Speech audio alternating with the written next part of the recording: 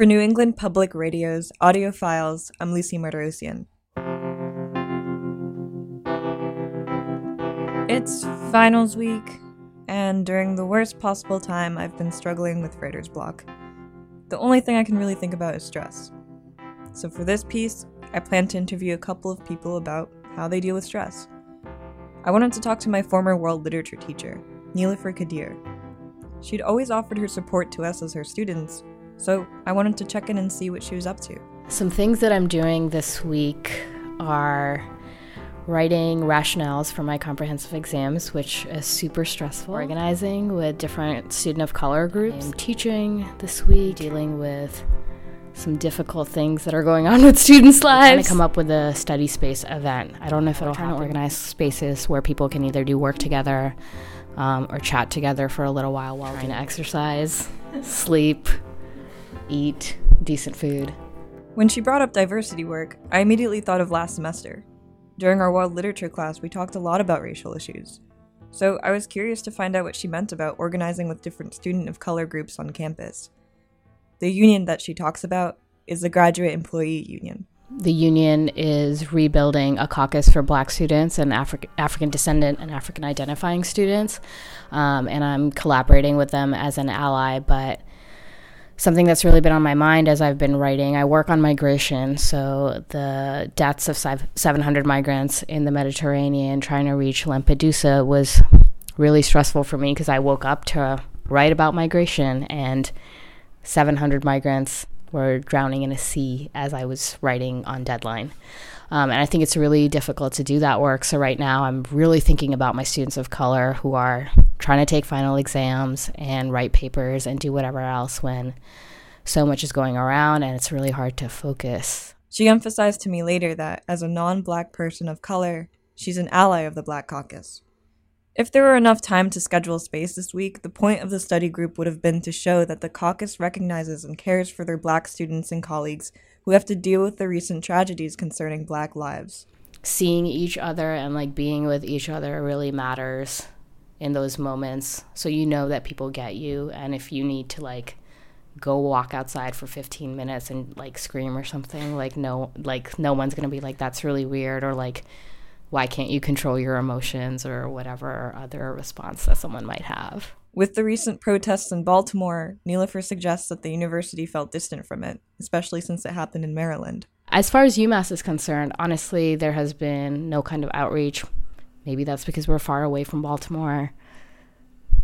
But the stuff is happening in Springfield and Holyoke and Northampton and Amherst too. It's not like it's in Baltimore and Ferguson and Staten Island only. So, I would have liked to see, just sort of acknowledge that the people who share the space with us are going through this thing. And we all know about it, right? It's not like no one doesn't know that things are really tough. Developing support for people of color in the Valley is important for Nilofer. As a woman of color at UMass, she's experienced a lot of feelings of isolation, being the only non-white faculty member most of the time. I moved here from Brooklyn, and I lived in Crown Heights in Brooklyn for 6 years before that. So coming to Western Mass was a huge culture shock for me. It is hard here because I think, you're oh, Massachusetts, progressive, graduate school, progressive, but I haven't found that to be the case. I think, Western Mass is really conservative about a lot of things. I think UMass is really conservative. My own department can be very conservative. And that kind of feels like a betrayal because if you have multiple offers from, when you're applying to grad school, let's say, or applying for a job like a faculty position or a staff position, and you pick the one that you thought you were going to a progressive place and then you show up and it's not at all what you expected. My program is 7 or 8 years, so it's hitching your horse to a wagon for a long time, to use a bad analogy. I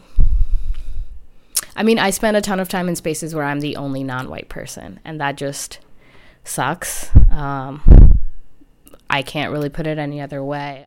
I didn't even realize the anxiety she must have felt teaching her classroom of mostly white students last semester. A lot of the undergraduate UMass students are white. A lot of them are from New England, so I think teachers of color are usually like pretty scared when they walk into a classroom, and I think, just because of like how they'll be received. Women of color receive some of the lowest evaluations by students ever. Students will describe a male professor as super smart and a female professor as really nice, as if those are like mutually exclusive categories, right? Like, am I not smart because I was nice to you? After my conversation with Nilofer, my original story idea obviously changed. I wanted to uncover the stress that people of color, particularly Black students, have to carry. I informed my next interviewee that my topic completely changed, but she was on board. Gael is the secretary of the Black Student Union. She was also in Nilofer's class last semester. Following the recent tragedy with Freddie Gray, I asked Gael how she was feeling about that on top of finals week. I don't know. It was stressful for that week, especially trying to like get all my things turned in and trying to pull myself together, because I know the university, it's not that the university doesn't care, it's just, it's not top priority to like really wonder if, do you need to have this pushed back? Do you need to think about, what's going on in your life for a little bit? Because it's not an issue that they believe is most connected to the students, because it's in Baltimore and not here. So they think that just because it's their race and not their family means that, it's not the same. Before she found the Black Student Union, I asked her whether or not she experienced feelings of isolation at UMass, just like Nilofer had expressed. I don't know. Most of my life I've lived around just a space where it was predominantly white people. So I kind of got used to it. But it was different because at least like in that space I could go home to my family. But here it's definitely different because you're sleeping, eating, studying, breathing around the same people. And if none of them that you're really interacting with are part of your community, it is very isolating. So I don't know. It's hard doing that because you feel like you don't really have anyone to talk to, which is untrue because I definitely have friends and people who are educated and understand my problem, but it's not the same as having someone go through the same experiences as you. Gael joined the Black Student Union this semester. She said she felt inspired to join in part due to the Wrong Door rally last semester, which involved and was led by student activist Josh Odom. Someone wrote kill these N-words on his door. After that, it was emotional. They had follow-up, events right after. It was just I think the BSU, they gave people time to sort of get over what was happening. And although even if the university didn't, they'd at least follow up and they'd make sure, okay, hey, are you okay? Is there anything else we can do? So I think that because it started with people being angry, and there was a lot of tension, and everyone was expressing their hot feelings, and then it sort of moved on to more more into reconciliation of sorts. People were just okay, here's how we're going to deal with this. You don't have to apologize for things that are happening. And it calmed down until it sort of just ended on a better note, just saying, we can be hopeful, things are better, hopefully this won't happen again. So I think that the way their system worked, the way that they organized, I think really inspired me to want to be a part of something like that. When I'd walked up the stairs to meet Gael in Van Meter, I noticed graffiti that read, "Black Lives Matter." So I asked her what she thought. I liked seeing it because we don't get enough black art in this university. So it was really nice to see Black Lives Matter just on every single staircase, and to see the Assata Shakur chant on the ground. And I was yes, I know that. And I was just telling her, I was just really proud. So it was nice. I kind of know the person who did it. So I was kind of happy to see that there. But the graffiti didn't even last for 24 hours.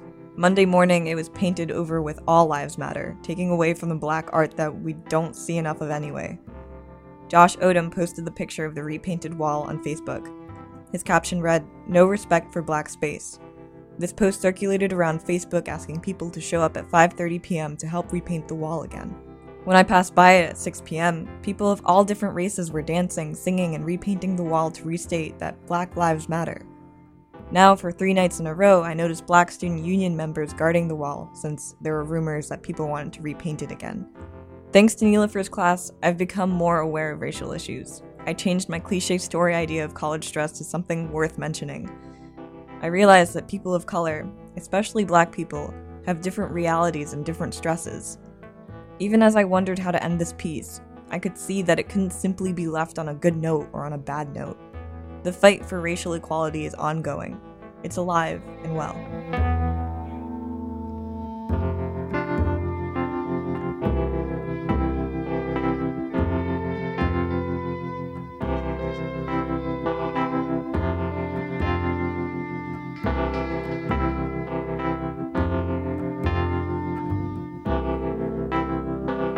For NEPR's Audio Files, I'm Lucy Martirosyan. Audio Files is a production of New England Public Radio, a public audio library of the Western New England experience.